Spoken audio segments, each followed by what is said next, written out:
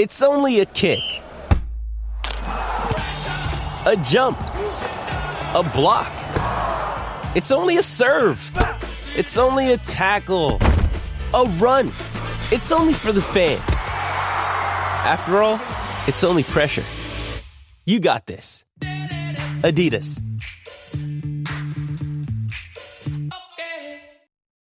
When you need mealtime inspiration, it's worth shopping Kroger, where you'll find over 30,000 mouth-watering choices that excite your inner foodie. And no matter what tasty choice you make, you'll enjoy our everyday low prices, plus extra ways to save, like digital coupons worth over $600 each week. You can also save up to $1 off per gallon at the pump with fuel points. More savings and more inspiring flavors make shopping Kroger worth it every time. Kroger, fresh for everyone. Fuel restrictions apply. These two guys have Minnesota sports flowing in their veins. Mackie and Judd on Score North and ScoreNorth.com. Look, I didn't like the call on Kirilloff, but there were several things we could have done significantly better in this game to win the game. So we'll wrap it up. We had a good series overall here.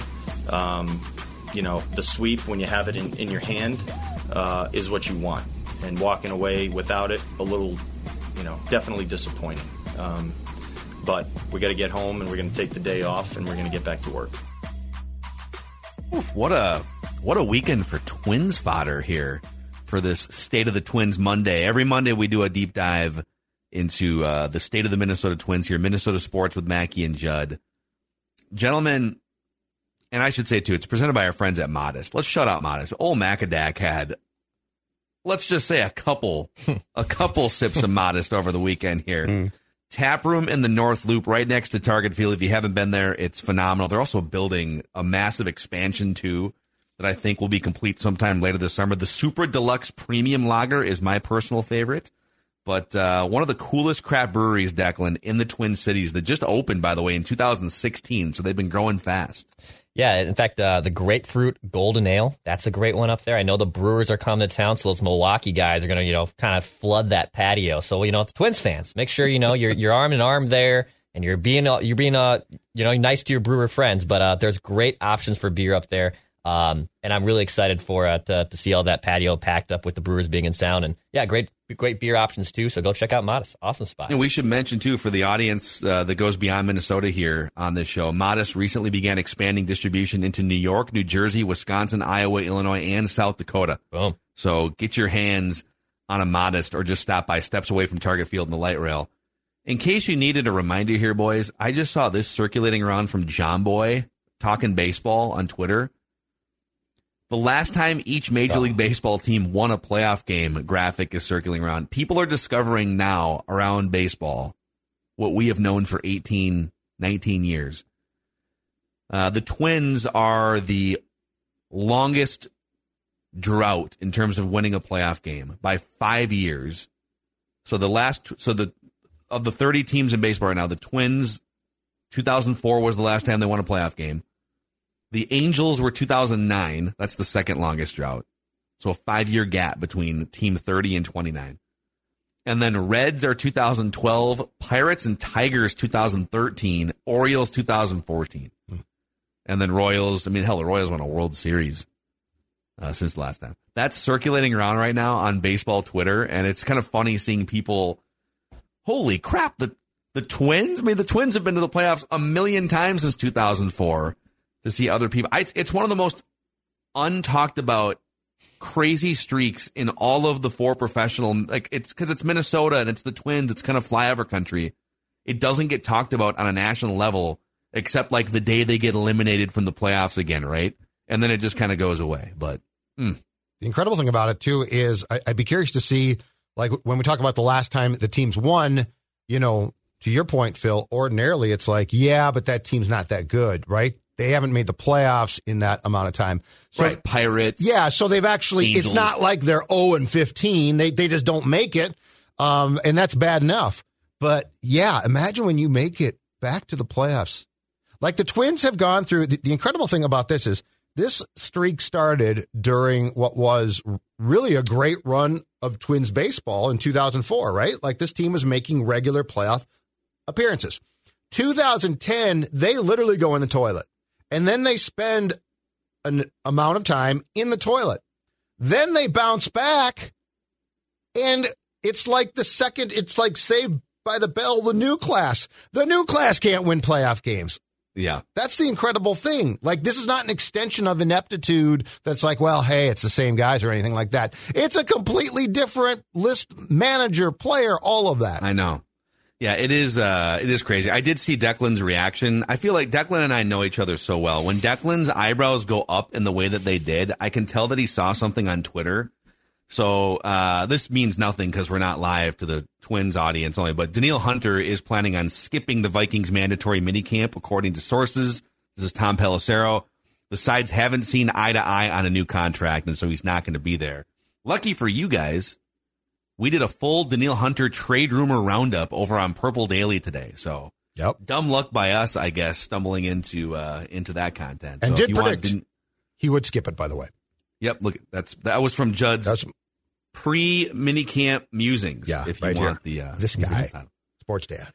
That guy, who's got 2 thumbs and some field glasses. Mm-hmm. Judd's old good. Mm-hmm. This is your state of the Twins, gentlemen. Overall snapshot, record 33-33. 1.5 games up on the Gardos. The Twins offense ranks 18th in runs scored per game, 3rd in runs allowed per game. So pitching remains largely dominant, just overall starting pitching better than bullpen. Offense remains largely stagnant, although they had a couple bright spots this weekend. Baseball Reference gives the Twins a 73% chance to make the playoffs, 3% to win the World Series. So you're telling me there's a chance? Fangraphs, 65% chance to make the playoffs, 3% chance to win the World Series. We're going to go through a handful of categories here and dive into them. The first category, let's just talk about it again. Emilio Pagan continues to be a train wreck. And I know that he had a string of like scoreless outings or whatever. Yeah, come on. All right. Defend him. So let's use win probability added. This is just one of a million statistics you could throw out to contextualize something, but over his past 3 seasons, so 2 years with the Twins and then his last year in San Diego, which was very much like his 2 years with the Twins. So win probability added, for those uninitiated, it's essentially when you come into a baseball game as a pitcher, in this case, what is the percent chance based on the score, the current situation, are there runners on base? What is the percent chance your team has to win the game right now? Mm-hmm. And then when you leave the game, what is the percent chance your team has to win the game? So obviously if you come in and you inherit a bases loaded, nobody out situation, and you're clinging to a 1-run lead, the opposing team might actually have like a 60% chance to win the game. And then you strike out the next 3 batters, bang, bang, bang. And now you've gone from them having a 60% chance to win to you having a 60% chance to win. You have increased your team's chances to win, and that goes on the pile of win probability added or subtracted, right? So Emilio Pagan, out of 198 qualified relievers over the past 3 years, ranks 193rd in win probability added, which means he is decreasing the Twins' chances to win more than almost any reliever in baseball is to their team over the past 2 and 3 seasons. I'll give you a couple more. This season, when the Twins are ahead, so when they're leading and he comes into a game, his OPS against is 1,300, which is like better than Barry Bonds in the middle of the steroid era, but better, right? Yep. When the Twins are behind, his OPS against is 400. He's lights out when the Twins are losing. It's like he's facing steroid Barry Bonds every time he faces a batter when the Twins are leading. Mm-hmm. And then in his career, if you want to go big picture for his entire career, Emilio Pagan, in high leverage situations, according to Baseball Reference, his OPS allowed is over 200 points higher in high leverage situations than in all other situations. So basically, if you're putting him in a close game or a game in which you lead, you're asking for what happened yesterday. Yes. And they continue to ask for it. So, I guess, but that's the thing is, so Pagan, You just went through a litany of facts that prove that when you put him into a situation like you did yesterday, which is a team puking up a game in progress, they were up 6-1 at one point. Here's my question. With the flow of that game, and it was a weird game. It was a long game because Hunter Wendelstedt, the home plate umpire, got hurt. There was a delay because of that. There were some weird things that transpired. But you were on the verge of sweeping a series in Toronto. Very impressive, especially since Tampa Bay had just kicked your behind for 3 games. You had a chance to come home with momentum and a day off on Monday, okay? Now, I know it was the bottom of the order, but it's well established Pagan in certain situations is not good. The fact he's still on the roster is a miracle, but that's a different discussion. So here's my question from the flow of that game. And my question would go, I guess, to the front office, to Rocco, and to Pete Mackey, the pitching coach. By the way, spelled differently. Yeah, now we're late. I just want to create a little bit of. Actually, when he's overseeing the starting pitchers, we're first cousins. When he's overseeing Emilio Pagan, no relation. The facial expression never changes. That guy looks like a complete dead ass, but that's a different story too. Jeez. He does. He looks like a dead ass. Not my fault. Anyway. Just a drive-by. Anyway, here's my question, though. And I think this is the primary talker of yesterday's loss. Jhoan Duran had come in the 9th and pitched 2 innings in the win on Friday, which was a nice come-from-behind win, okay? He didn't pitch Saturday. Okay, I get that. They're off today. Why wouldn't you bring him in again in the 8th on Sunday to try and nail that game down? Because you had that game. You could feel it slipping away. And again, it's not like you brought in a reliever that you entirely trust. I mean, Griffin Jacks, I think, has gained more trust of late. But there is no question that Emilio Pagan is not. With a day off on Monday and Duran not having pitched on Saturday, why would you not try and nail this sucker down with him? So, I think it's one of, I think there's 2 questions off this. That's definitely one of them, just the order in which you bring guys in. So the lead was slipping away. It was 6-4, right? That was the scenario, right? I remember 6-4. You already used Griffin Jacks. So I'm kind of with you. Why not just go to your best arm to lock down a sweep in that situation? So I agree with you. But then there's the second question, which is more of a macro question of, why is Pagan still in a position to be pitching in the 7th and 8th inning of games in which you're trying to protect 1 and 2 run leads? Yeah, why is he here? Is there another body out there somewhere in the universe that you could have put in this situation? Not a second guess, like, in retrospect, maybe they should have a first guess going into the offseason. They didn't have to do this.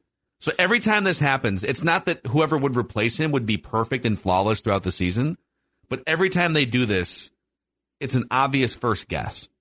And yesterday was just another one on the pile. And I think Rocco alluded to the fact that he threw 38 pitches on Friday. That was a season high for him, so he hasn't thrown that many pitches. I'm not as gospel as that, but there is probably a reasoning there. But with the off day that's built in on Monday, could have Pagan probably have come in yesterday and locked things down? Yeah, I think he would have. Well, how many days off do you need? Okay, so let's go back to that Friday game. And that's, those are intense. That's 2 innings, 38 pitches. It's intense. He put a couple guys on, so he's pitching out of the stretch. Like, I get it. So I get not using him or him being unavailable on Saturday. Oh, yeah. Is he then automatically, so he pitches 2 innings and it's sort of stressful. He has to be off now for 48 hours or 72 hours? Like, where do we draw that line, I guess? In a situation in which you're clawing your way to try and finish 500 at this point, right? And what also makes zero sense is, are you assuming that you're going to have late leads on Tuesday and Wednesday? I don't. He could be off for 5 days now. Yeah, I agree. It's that's a game you have a lead. It's slipping away. The flow of that game was not hard to pick up on. It was 6-1 and 6-4. Now, are you assuming, okay, he needs today off? Or he's going to get Monday off, but then on Tuesday we're going to have a late lead against the Brewers. Like, is that your assumption? And maybe the clapback would be, okay, we're not going to run him out for 2 innings again. And so they thought someone's got to get 3 outs besides Duran. Yeah. Whether it's Pagan now or you put Duran in and then somebody else handles the bottom of the ninth inning, which wound up never happening because they lost. They took care of that. I get it. There's not always like easy decisions here when you're trying to manage a bullpen for the short term and the long term. But the point is, Emilio Pagan, I don't know what more evidence you need that he's not trustworthy in these situations. Okay, category number two. Carlos Correa is heating up. The go-ahead grand slam a couple nights ago on the road trip. He had an OPS over 1,000 in the 6 games, 5 extra base hits on that road trip. Over the last month, his OPS is over 800. It's like 832, which is right in line with his career. So the last month, he's been in line with his career, and the last week, he's been red hot for the most part. So, Judd, what are your thoughts on him finally showing up now in the middle of June, like early to middle part of June? It's about time, right? It's about time. And yes, I agree. Now, I guess my question is this, because we have seen him go through brief streaks like this in the first 2 months. My question is this going to be sustained now? But yeah, it's about time. What he did on this trip is what you need. This is what you need. And I think he really started to get hot in the afternoon game at Tampa? I think he homered in that game. But anyway, the last 4 or 5 games, this is what you expect. Now, unfortunately, he also made that bad throw to Kirilloff that cost him big time because it was followed up by the Chapman home run. But nonetheless, at the plate, I mean, I'm not apologizing, but I am saying this should be the expectation. Well, yeah, I don't think you should have to apologize for saying, hey, you're paying $36 million for this, and it's like the delivery is 2 months late, right? You ordered a package in March, and you're expecting it to arrive the first week in April, or at the very worst, the first week in May, and then we're into June. It's like, where's my Amazon box? Yep, I'm calling. Where's my Carlos Correa? I'm texting. Exactly. He's not the type of player. I hear all the defenses that, hey, sometimes it takes him until June. June is one of his hottest months, et cetera. It's like, okay, but you're not paying for a guy to not play well in April and May. So you're off to a rocky start with this contract. And you know that the further into that's the other thing in terms of like Twins fan anxiety. You know that this contract is a little bit of a ticking time bomb the longer you go. You had 2 different organizations say length of contract is a huge problem because we've never seen a more train wrecky ankle than we saw with Carlos Correa. So you're really hoping to maximize this year, next year, the year after. You have a really good starting rotation. You've got some players in their prime that, like Byron Buxton, that you don't know how many years left he has. Jorge Polanco is hanging by a thread. So if he doesn't produce this year consistently and next year, I think the contract starts to get really dicey after that. And that's why guys like you, rightfully so, were questioning it back in April and May. Mm-hmm. Now, if he continues doing this the rest of the season and boom, into October, okay, like no one's ever going to be like, oh, but he was off to a slow start. Right. But it's going to take more than a week or 2 of this performance to make up for a rocky start to the new contract. Absolutely. Yeah, you like to think it's a turning point, right? The big grand slam or the big 3-run bomb that it turns things over for him. He can start absolutely hitting and not criticizing as much. He's getting that average closer to 250. We're getting closer there now. He's above 200. He's 217. We're making a climb. And he's drawing some walks, getting on base a little bit. It's coming around. Okay, before we get to category 3 here, a shout out to our friends over at Burnsville Heating and Air, which if you're looking for an HVAC system, definitely recommend you contact Burnsville Heating and Air. But that's not why we're talking to you today. Burnsville Heating and Air is hiring. And they're hiring all levels of experience. So even if you don't have experience with HVAC systems, you can get great training from their pros to help you along. If you're searching for a great summer job or you're a recent college graduate, you can work close to home with full-time jobs throughout the 7-county metro area here in the Twin Cities and western Wisconsin, and join the rapidly growing team of heating and cooling experts for over 35 years. Apply now at burnsvilleheating.com and click careers. That's burnsvilleheating.com and click careers. Also, a shout out to our friend Tom Bernard. Judd, the Tom Bernard Morning Show is off and running here under the Hubbard umbrella going back to February. You make appearances on Tuesdays, Wednesdays, and Thursdays, talking sports and life and whatever. I'm on the show on Mondays and Fridays. Both of us around 9:15 or so for our appearances. And you can find that show at TomBernardShow.com. Streaming, podcast, anywhere you find podcasts, TomBernardShow.com. Another day is here, and you're ready for it. What to wear? Check. Breakfast, lunch, and dinner? Check. Planning for what's next and how to save for it? That's where Bank of America can help. For your financial to-dos, Bank of America has experts ready to help get you closer to your goals. Get started at one of our local financial centers or 24/7 in our mobile banking app. Find a location near you at bankofamerica.com/talktous. What would you like the power to do?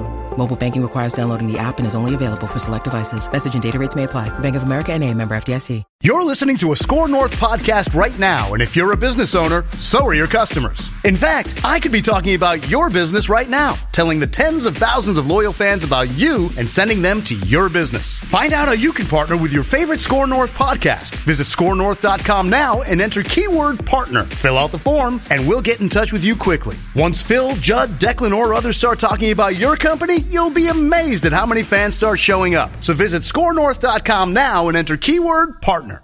All right. Category number 3 here is called abuse of the pitch clock. So I want your guys' thoughts on what happened. Rocco alluded to it in that opening soundbite that Declan just played. So top of the 6th inning, Twins are clinging to a 6-4 lead. There's 2 on, 2 out. Alex Kirilloff is at the plate, and the count is 0-2, so he's in a bit of a tough spot. But he has stung the ball 2 or 3 times already going into this plate appearance. And he's one of the Twins' probably 2 best hitters, maybe 3 best hitters. And this is a chance with a base hit or an extra base hit to put some more distance between, your 6-4 lead. And they showed the behind the catcher view of this. So the umpire rings him up on an automatic strike 3 for a pitch clock violation. And they show the behind the catcher view so you can see where the pitch clock is. Now the batter has to be in the box and engaged at the 8-second mark as it's counting down.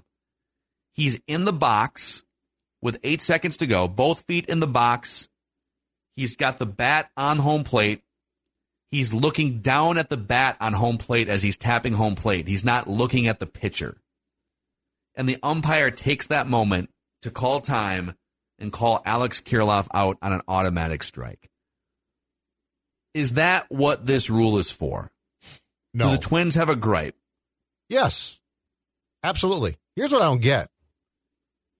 So if it's called a ball or strike because of an actual clock violation where the clock runs out, that comes from upstairs. Umpire gets buzzed. No debates, okay? This particular call is umpire discretion. Has nothing to do with the upstairs guy. It has everything to do with the umpire's discretion. And what I don't understand is why this portion of the rule right now exists. So it's 8 seconds. So as long as we get the pitch off by the time we get to 0, that's all that counts, right? Yeah, if you're standing around scratching yourself and yeah. So but I mean, if he's looking at the pitcher, if he's not, there's 8 seconds left. The pitcher does not have to deliver with 5 seconds left. It's when the clock gets to 0. Why would you empower umpires more? That's what I don't get. They don't need that. So some of them enjoy it too much. But if this had been on Toronto, I would feel the same way. I don't get that part of the rule. Well, couldn't we? Yeah, so I don't either, and I don't think he violated it. He was in the box. Yeah, he's in the box. He's ready. It's a huge pitch. What do you think? You think he's not dilly-dallying? He's in the box. So why can't the pitcher? Here's what it should be. With 8 seconds left, you're on your own, batter. If you're not in the box and engaged, if you're standing outside the box if you're just doing nothing, if you're not looking, he can throw that pitch with 8 seconds left. That's what the rule should be. Once it gets to the 8-second mark, you're on your own. If you're not looking, sorry, and that ball goes over the plate. But to make it I can see if his foot was outside the box, he's adjusting his batting gloves, and now the clock is at 8. Yeah, okay, he's violating it. If he's standing in the box with 8 seconds to go, and the bat is I don't understand. It just feels like a step, and I'm all for I love the new pitch clock. I love the pace of play, everything. It just felt like such an abrupt, odd interruption to the flow of that game in a key spot. Did anyone ask for that? If that umpire hadn't stepped out, would the Blue Jays have been like, I don't know, he wasn't looking at the pitcher? I don't even think the Blue Jays were thinking about it. It makes no sense. It makes zero sense. Yeah, I'm not sure what. I guess they're trying to. The idea would be that they want if the pitcher's ready and the hitter's not ready, right? That they want to keep the game moving. So now it's on the hitter, right? Like the hitter is at fault. The pitcher's ready to go, and the hitter's going to be at fault. But it's 8 seconds, and Rocco even alluded. I mean, he's looking up at him. He's looking up, but like he just happened to glance down for that 2 seconds, not even a flash of a second, and he gets called for it. It's BS. Yeah, just like he glanced down his feet. Like who? I don't get it. Okay, category number 4 for you guys here. State of the Twins. Royce Lewis remains a badass. Mm-hmm. This dude, and he sat Saturday, right? So he played Friday, had 4 hits on Friday, and then came back and played Sunday, had 3 more hits. So he had 7 straight plate appearances with a hit across Friday and Sunday. And these are like lasers, man. One of the hits, he hit so hard that Bo Bichette couldn't handle it. Bo Bichette actually caught the line drive, and like the momentum carried him, and the ball popped out. So on the season now, small sample size. Actually, let's combine his 2 seasons now to create a bigger sample size. So in the major leagues, he's now played 22 games, 82 plate appearances. He's batting .309 with a .519 slugging percentage. Only 1 walk in 82 plate appearances, so he's definitely a free swinger. But, God, the energy he brings, the confidence he brings, the Jeterian style of batting stance and hitting the ball up the middle and everywhere. Like he's a ball player. He just looks the part. He does, yes. Now, he did, I think it was in yesterday's game, foul a ball off his foot. Please, God, let this guy stay healthy. Like, please don't let this be Buxton 2.0. But, man, does he look and play the part perfectly. I think being excited about him is justifiable. Like, there's some guys where you're like, okay, that guy, who was the outfielder that came up about 8 years ago? Was it Chris Parmalee? And it's like, he's playing great. It's like, yeah, but he's really not that good, right? Chris Parmalee. This guy. Yeah, he's a first baseman outfielder. Yeah. This guy, there's justifiable excitement. And he is also a guy that I think eventually, again, health provided, he's a guy that would be worth paying to see, which I can't say for a lot of Twins. Yeah, I don't know. I'm not going to quantify this, but I feel like he will sell more tickets and put more butts in the seats than Carlos Correa on the contract. I completely agree with you. Because there's something, well, it's 2 things. There's something a little bit tainted about Carlos Correa's personality now. Not when the Astro stuff kind of felt dirty, and then we know that he really wanted to go somewhere else, and then somewhere else. And he's here, but it's like... And he's not really here by choice, so it's going to be hard to really put our arms around an outsider that didn't really want to be here and embrace him. Yes. Royce Lewis is truly an insider in terms of the Twins drafted him. They chose him as the number 1 overall pick. Mm-hmm. He's come all the way up through all levels of their system, starting at 18 years old. And so we tend to really gravitate toward the homegrown guy, the quarterback that was drafted. I think there's a reason why there's more Dante Culpepper fans than maybe Kirk Cousins fans, because one was homegrown, the other wasn't, So, yes, I think there's a certain attachment to him, I feel, from just being around Twins fans that other players don't necessarily have. Agree completely. Yeah, he's a superstar, man. He's a star player, and it's cool to see their first-round picks and top prospects come to fruition, right? Because we always, I think a lot of fans, Minnesota fans, get tepid on prospects. Because rightfully so. You hype them up forever. And all their, you don't understand. You can't trade your 4th best, or your 1st best, or your 3rd best. Well, this guy actually has a ceiling here. It's probably actually going to hit the rare prospect that's probably going to hit his true ceiling. And it's cool to see. And when it's the number 1 overall pick and what he's been through, it's even cooler to see, too. Yeah. It's kind of crazy. He's 24 years old already. Yeah, well, he's missed so much time because of those stupid injuries. Yeah, the injuries. So he actually went, let's see here, 2019. He had kind of a weird down year in 2019 between high A and double A. And then he tore up the Arizona Fall League. So that he ended the 2019 baseball calendar year with this great 22-game stretch in the Arizona Fall League against some of the other best young players in baseball. He batted .353 with an OPS just under 1,000. It's like, okay. So going into 2020, it felt like he was knocking on the door. Mm-hmm. And then the pandemic hit. And his season, much like everyone else, Alex Kirilloff, got wiped out because they did not play minor league baseball in 2020. And then 2021 and 2022 were the knee injuries and everything. So he did not play baseball at all in 2020 or 2021 in a regular season minor league or major league game. So when he came back last year, you're kind of like, oh, man, he played like a month of AAA, and you're like, all right, well, he did well there, but he's barely played baseball. Mm-hmm. And then he's out again. So he's actually only played in, going back to 2019, he's only played in like 65 baseball games. He's like Trey Lance. Yeah. So it's, to have your timing the way that he does, I have to think that it's only going to improve from here, because when you only play 65 baseball games between 2022, 2023, since 2019, your timing can't be perfect. So the fact that he's doing this and probably still getting adjusted to just playing baseball for the first time in a while, pretty cool to watch. Yeah, he is. We're owed him because of Buxton, because we've been robbed. Oh, wow. We've been seriously.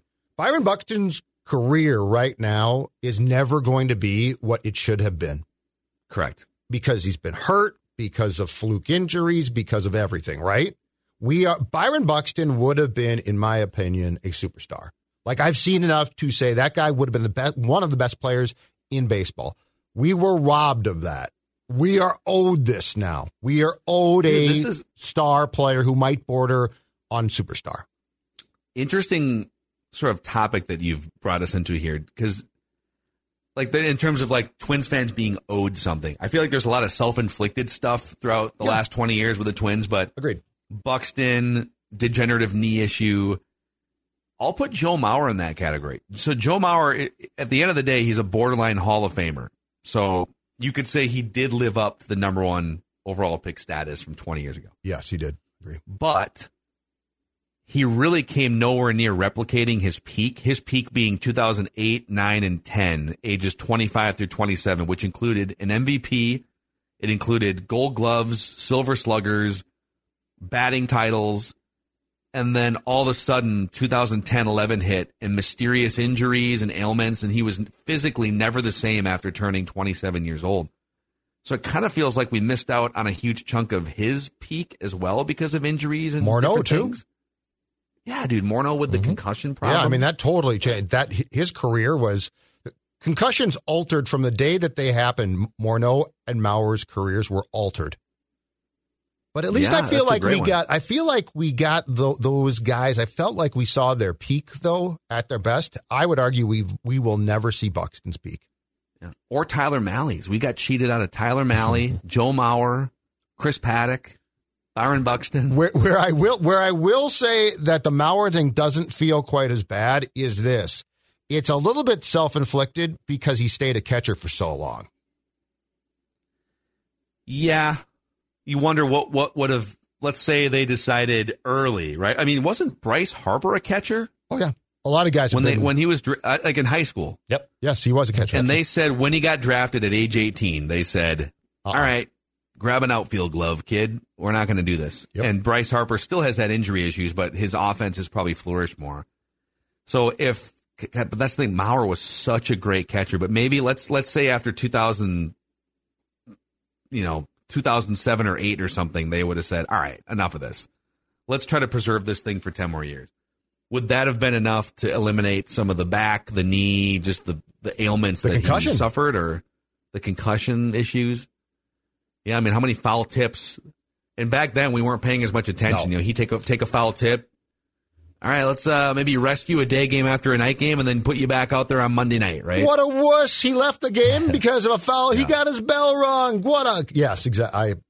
What's crazy about them, because Mauer got savage, and some of it was like Dan Barrero would go on his afternoon radio show for years and did the how long will Mauer milk it kind of a thing. But people had an issue with Mauer not toughing out injuries, and he'd sit day games after night games, even though he's a catcher, which is commonplace. And that dude played consistently over 100 games a year. In fact, 131, 140, 146, 138, 130. We were criticizing him for playing 137 games instead of 162.